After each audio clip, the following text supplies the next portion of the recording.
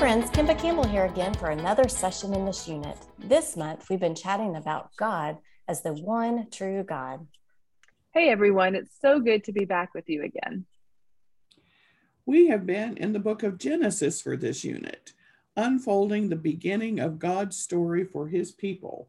In these passages, God has asked people to do some pretty crazy things with complete trust in him. He asked Noah to trust him and build a giant ark for a flood that had not yet happened. He asked Abraham to pack up and leave his home and go into an unknown pagan land. And this week, God is going to ask Abraham to trust him in the biggest way yet. Yeah, that's so true, Shirley. This week, kids are going to hear the story of God asking Abraham to sacrifice Isaac. Kimba, you have shared some about your boys on this podcast. Where do you think your heart would go if God asked you to do this? Wow, that's a tough one. I would honestly love to say that yes, I would be obedient, but truthfully, I don't think I could. I can't even imagine, but God expects his people to obey his commands.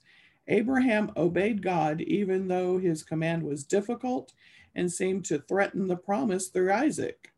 Abraham trusted that God would do what he said. Lead kids to understand that obedience to God reveals trust in and love for God. Yeah, Abraham showed that he had faith in God when he was willing to sacrifice Isaac. This was a clear picture of God who was willing to sacrifice his only son, and of Jesus, who was willing to do what was necessary for God's plan of salvation. Isaac's life was spared because God provided a substitute. We need a perfect sacrifice as our substitute for sin. God provided a perfect sacrifice in his son, Jesus Christ.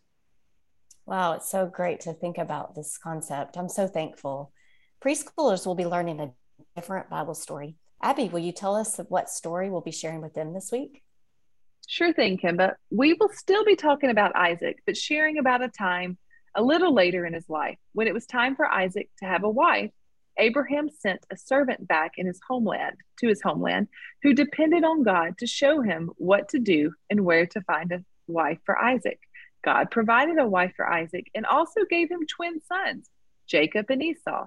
Lead preschoolers to understand that God has plans for all people.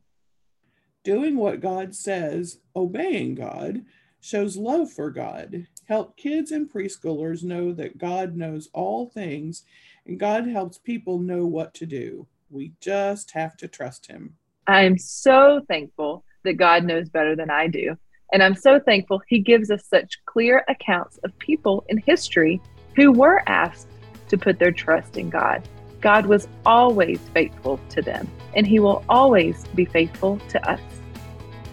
That is so true, Abby. Thank you, ladies, so much for your input. Leaders, thank you for listening. I invite you to go to BibleStudiesForLife.com. This will give you some extra activity ideas and some helpful tips that may be a great resource for your ministry. Next week, we'll start our last lesson of this unit. We'll talk to you then.